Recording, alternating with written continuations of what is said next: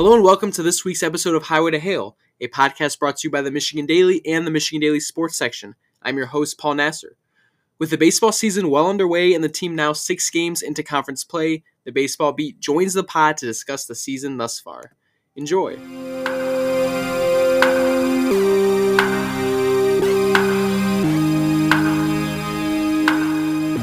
All right, we got the Baseball Beat here. Joining us today, David, Ian, Jake, and Zane. And I'm going to start us off with a little icebreaker. So spring has finally sprung.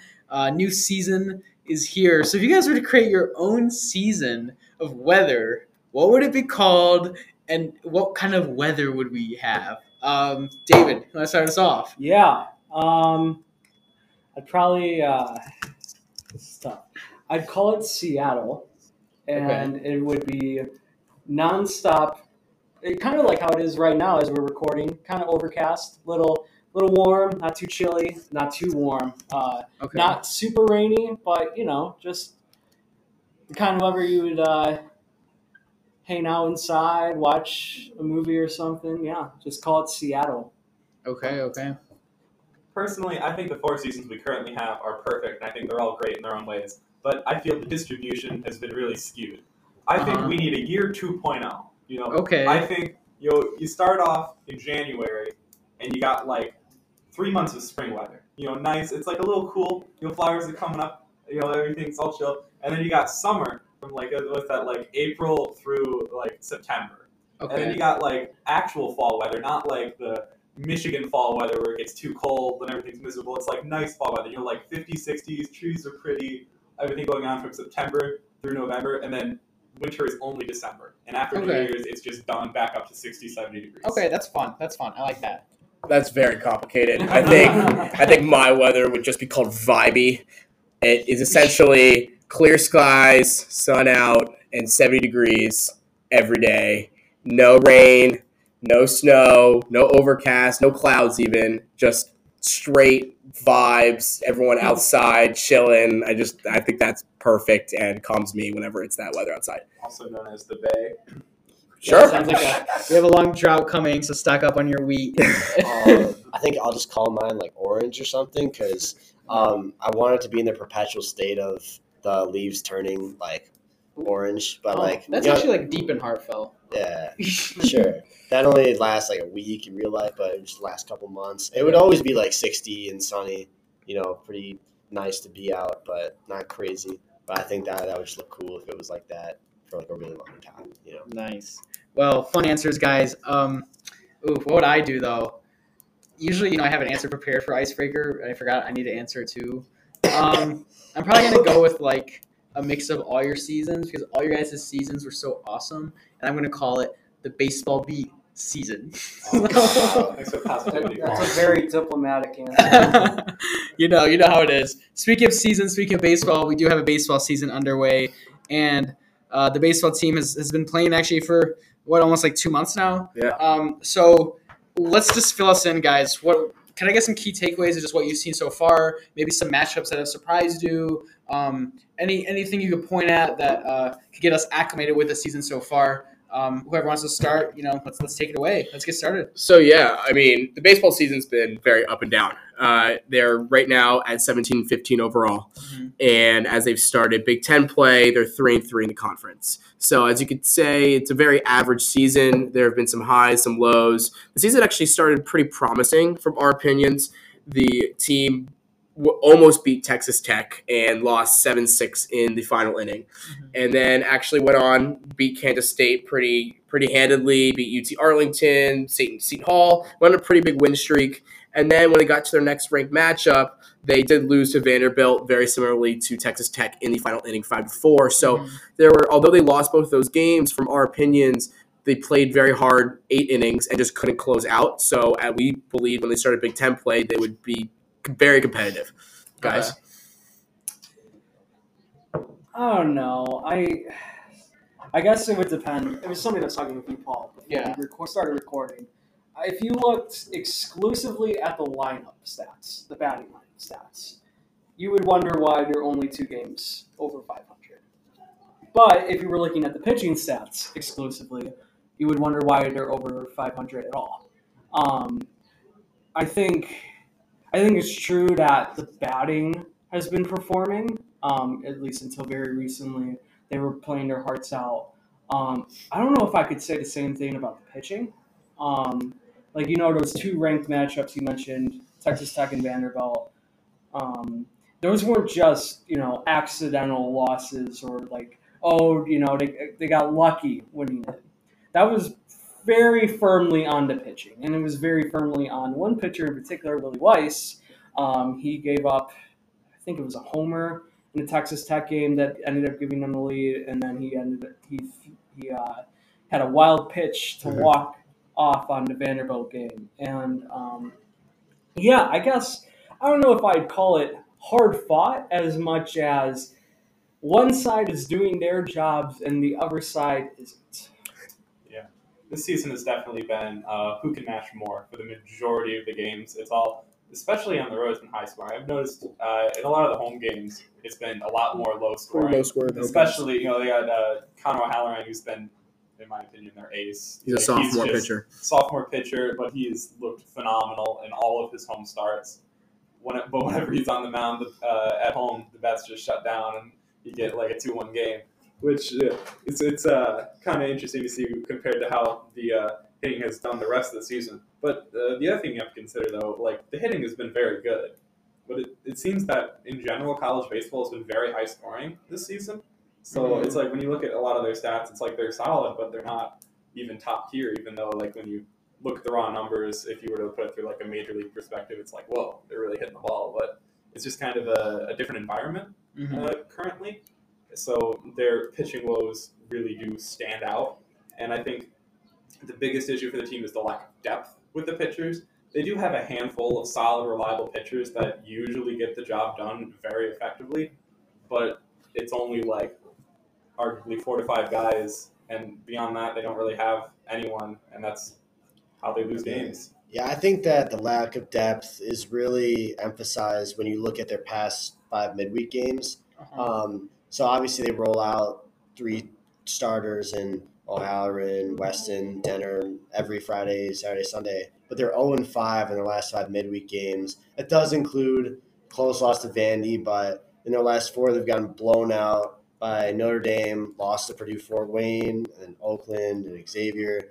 And that, especially that 3-game stretch right there, is just not what you would expect from a team that started the season off like they did. And the main problem that's persisted throughout those midweek games is that they really don't have a guy they keep in through the whole game. Usually they start Walker Cleveland, and most of the time he has some solid outings, but just this past week against Notre Dame, correct me if I'm wrong, but he was only through the 16 straight balls. And then when he was pulled, they got the grand slam. That was just a mess. So they just have not, as you said, had consistent depth. And a lot of times I feel like we see that on Sundays. The last couple Sundays, it was 11-10 against Cal State Fullerton. They won. They gave up 10 runs. Gave up 10 runs to Iowa that other Sunday. And, the Nebraska game was decent, but they haven't really been able to shut teams down usually on Sundays. Probably the worst example was against Louisville when they lost 13-1 in a doubleheader.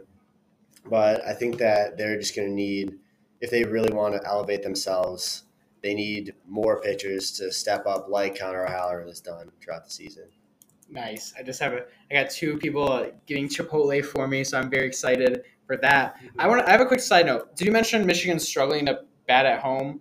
Yes. So we've seen this is an inconsistent team. Batting's been their strength. They come to Ann Arbor and they're starting to hit. Is this been something that the team's addressed?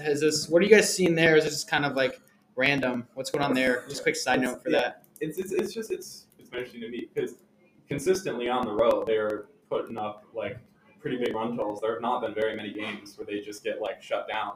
But they come home. I think there's only been like 3 home games where the offense has like really exploded. Like in almost all the home games, it's kind of close. They're like kept relatively down. I have no explanations of why that might be. The team hasn't really given me explanations. It might just be luck. But I mean, look, it's of course could be speculation, but it's cold in Michigan, and they've played a lot of games on the road in warmer climates. And in baseball, the ball travels farther when it's warmer. Yep. That's definitely a number one. Number two, as Bakich has told us, even they're hitting the ball hard everywhere. And when you're struggling to hit, you're trying to hit the ball even harder, and you're trying to just put up runs. And so I feel like when they're home, they're really trying to give the home crowd big run totals, but they're just coming short every time. Mm-hmm. They're hitting a lot of balls deep in the outfield, a lot of hard hit balls, line drives, whatever. They're just not falling. And Bakich even acknowledged this, and we've put this in many of our articles too.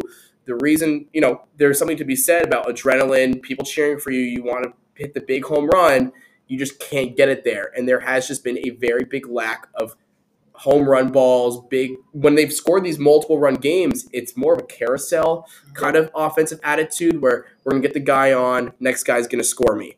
When they start struggling offensively, you recognize it's because they're hitting a lot of pop flyouts, they're striking out a lot. It's because they're trying to do it on their own. And when a team offensively is struggling, like the way this Michigan baseball team is struggling right now, those are the typical things you see from a team.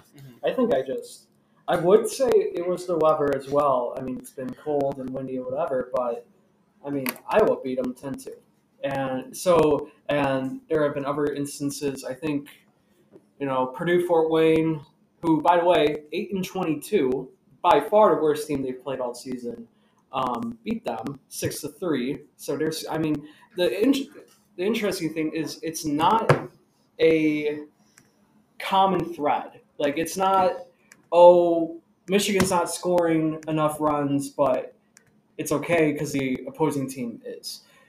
It's not really the cold. I think it is more about that frustration of they're trying to win the game in every at-bat. Yes. And you're being selfish. Yeah. I would say they're all trying to be the hero. Mm-hmm. And I think... because we saw early on in the season, Matt Fry, he was drawing walks all the time. He had a really good batting average and whatever. Once I got home, he started swinging more. And when he started swinging more, he started getting more whiffs. His batting average went down, and he just hasn't been the same player since. Mm-hmm. I think a lot of it is the frustration aspect. Yeah, go ahead. I want to add on, talk about the walks especially, because I think that has actually kind of been a big theme for the team throughout the season. Like Peg just said, he's given the pitchers the goal of throwing 60% strikes in a game. Because they really struggled to throw strikes early in the season. That's how they lost a lot of early games, just giving too many free passes. And if you looked last weekend against Cal State Fullerton, they outstripped them in walks. The offense was walking all the time, taking their bases, whereas the pitchers were able to really clamp down on that, and they just weren't walking the other team. But then in Notre Dame, they had 12 walks and 2 hit by pitches. That's 14 just free base runners, 14 not outs that you just really can't afford to give up, and that's really been one of their struggles. Yeah, and those little things always can be recipes for disaster. Obviously, we've spoken a lot about mediocreness from this team struggles. So as a beat, you guys go in person to a lot of these games. Maybe a lot of our listeners haven't had the chance to. What are you seeing from the body language of the players? What are you seeing? Does it look like they're a team who is really on the ropes right now, or do they look like a team who's competing and who believes that better days are ahead? What are you guys seeing just from the team on the field, Zane?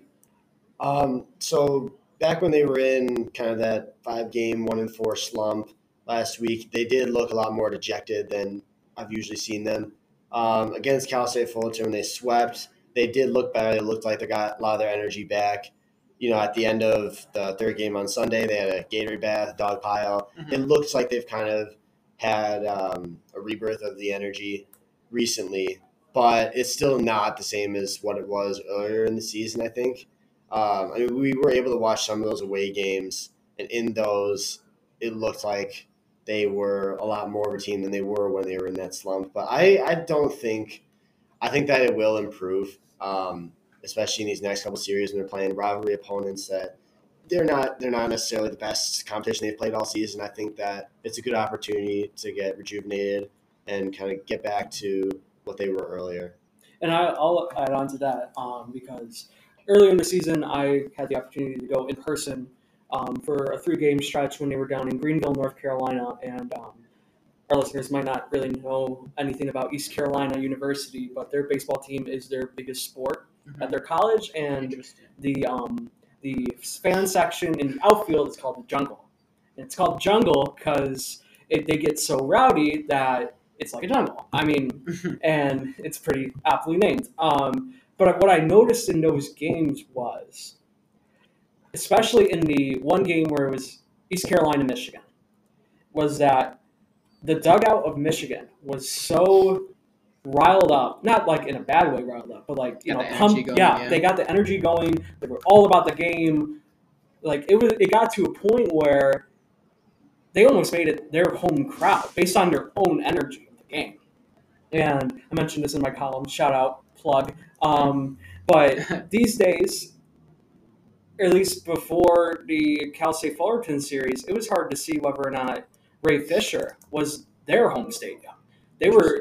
We noted this in the press box a couple of times. There were several games where the opposing dugout was louder, bell to bell, than the Michigan dugout was. And they were at home. There were situations where the softball dugouts across the entire field, you know, and if you guys have not been to Michigan before, the way you have Ray Fisher Stadium where the baseball team plays, and then past the outfield, you have the softball stadium. And softball teams are always very loud. But like most of the noise comes from the teams. They're always cheering. They have chants. It's really cool, really energetic. You look at that, and then you look at the teams playing at Ray Fisher, and there's no comparison. And you could legitimately hear the exact words that the softball girls were saying all the way on their field, because while the game was occurring for the baseball team, because it was just so quiet. Yeah. And you take notice of that, especially when you're sitting in the press box watching multiple games at a time. Now throughout a season, you just see if a team that's not even on that field is being louder than that team itself. Like, what are you supposed to do in that situation as a fan or even as a player?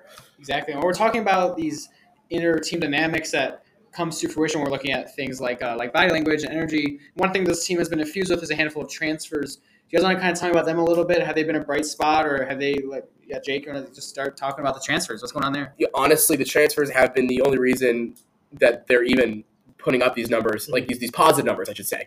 You have guys like grad transfers, Joe Stewart and Matt Fry. Joe Stewart plays outfield, center field, came from Michigan State. Matt Fry, third baseman from Dayton. Two huge bright spots for the team. I want to say Stewart's batting, what is he batting now? 332. 330, 331, and Fry is batting 260, but at a time he was batting in the 330s as well. Yeah. He's taking a little bit of dip offensively. But those two guys are batting 2-3 in the lineup most games. And that is a big spark offensively when you have a guy like Clark Elliott, who's the right fielder for this team, who's one of the top prospects for the Big Ten right now. Also, huge bright spot, but he's on transfer. When you have that 1-2-3, that's why they put up 10 runs a game sometimes. But that said, a lot of the offense runs through those three guys. So when, as I said, Matt Fry's in a little bit of a slump right now, or Joe Stewart has kind of moved around the lineup for some reason, moving down to 6th and 7th for some games. When you have this fluctuation, the offense takes a dip, and without the offense, the pitching just can't match up for it. And that is a big thing we've noticed. I know there's a few other transfers you guys can touch on as well, but those two guys are just the two most notable ones in my opinion. Yeah, and that is, that's, again, touches on one of the major issues for the team. Update, my Chipotle has arrived. Anyways, keep going. Is they do just generally have a lack of depth, and the graduate transfers have seriously helped those issues. You see a lot of those guys, Matt Fry, Joe Stewart. You also have Alex Veggie Johnson has played second base and has taken a good amount of at-bats, who, like Fry, is also from Davidson. You have Vanner Morrill. Jack Vanner Morrill. Is he transfers? Yes, transfer from Umpqua Community College. Playing first base, right? Where's he from? He was from Michigan. He played one season at Umpqua. He came back. Okay, so he came, but he spent a season at community college, JUCO, and he came back, but he's been playing a lot of first base now because the team really has a lack of first basemen. So, as we said, Veggie Johnson, not a great season, batting 111, and that's been pretty consistent. But Vanner Morrill has been batting, he's actually been pretty good, and Isaiah wants to touch a little bit on it too. Yeah, I mean, Veggie Johnson did get that game-winning, not really see, he went home after that wild pitch and got the win. But other than that, we haven't really seen much from him. Cal State Fullerton on Sunday. But they've really been experimenting a lot with that ninth hitter in the rotation or in the batting lineup for the whole season. And lately, it looks like they've settled on Jordan Rogers. But I wouldn't be surprised if they still try throwing new guys out there. We've seen Dylan Stanton a decent amount. We saw Brandon Lawrence for a couple games. But until a ninth guy really digs his foot in the ground, we still don't really know who is batting ninth. And, I mean, looking at next year, if so many guys are going to graduate, I'm not sure how that's going to go for them. Because the lack of depth in hitting is really apparent in most games. Yeah, that's really been like the biggest with like the lack of depth on like both sides. Talked about pitching earlier, but it is like the lack of a ninth guy. And like with the midweek games, which they're 0-5 in the last 5, that's been their experimentation time. It's like non-conference games, like not series that they're not doing their main trio of pitchers. They're trying out new people. They're like splicing different guys in the lineup, and it has not worked. They just don't really have the depth pieces necessary for sustained success, it seems. But I do also want to quickly back on the transfers. One last point. We've been talking about transfers in the batting order, but we also say, in my opinion, a big issue for the pitching is they didn't have any transfers. They stuck with who they had, and they lost. They lost a starter from last season. They lost a lot of relief pitchers. They brought back a guy like Willie Weiss. Sure, and he was supposed to, be in some hybrid starting relief role. It didn't work out so far this season.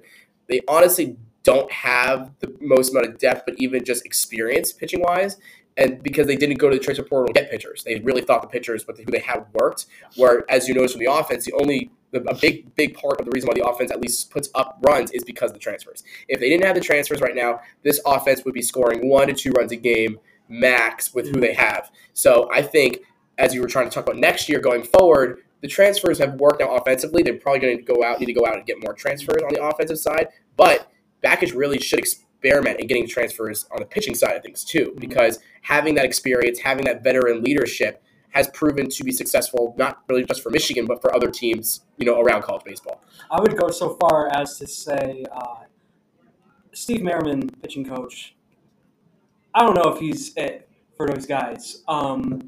Just in terms of who's the guy who was before him? The guy Chris Fetter, I believe. Chris Fetter's out with the Tigers. He got hired by the Tigers, and he brought in Steve Merriman. And in the season since Steve Merriman has been hired as pitching coach, you can see a very marked decline in their pitching. Which, granted, Chris Fetter, one of the better pitching coaches out there, especially in college at the time. And now he's in the MLB for a reason. Yeah, and Steve Merriman, I would say, I feel bad about calling for a departure in a job search, but I think if Bakich is serious about getting this pitching back to where it was that got him to the 2019 World Series, I think it has to start with the top, and I think it has to start with Merriman. Nice strong take there from David to end us. We have very little time left, so if we go around the horn very quickly, and if you guys want to share your predictions for how the rest of this Big Ten season is going to go, where they're going to finish on the standings, something real quick, let me know. What do you think? Jake, where do you see it? Zane? All right, Zane, start off real quick. Where do you see this thing ending up for the season? I mean, they're 7th right now, if I'm not mistaken.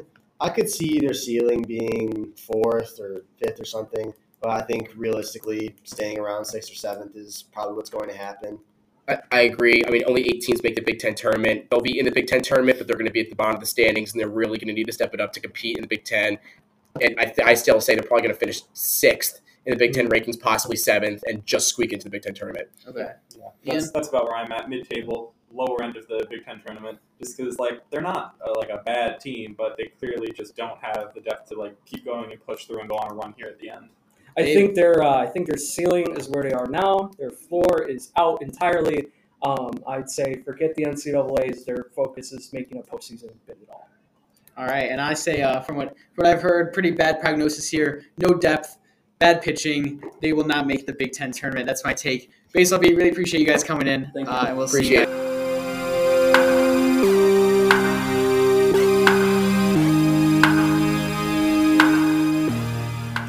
That'll do it for this week's episode of Highway to Hail. Thanks to the Baseball Beat for joining me, and an additional thanks to Jimmy Malone for editing this podcast. As always, to read all of our content as the season progresses, head to our website at michigandaily.com/sports. Until next time, see ya.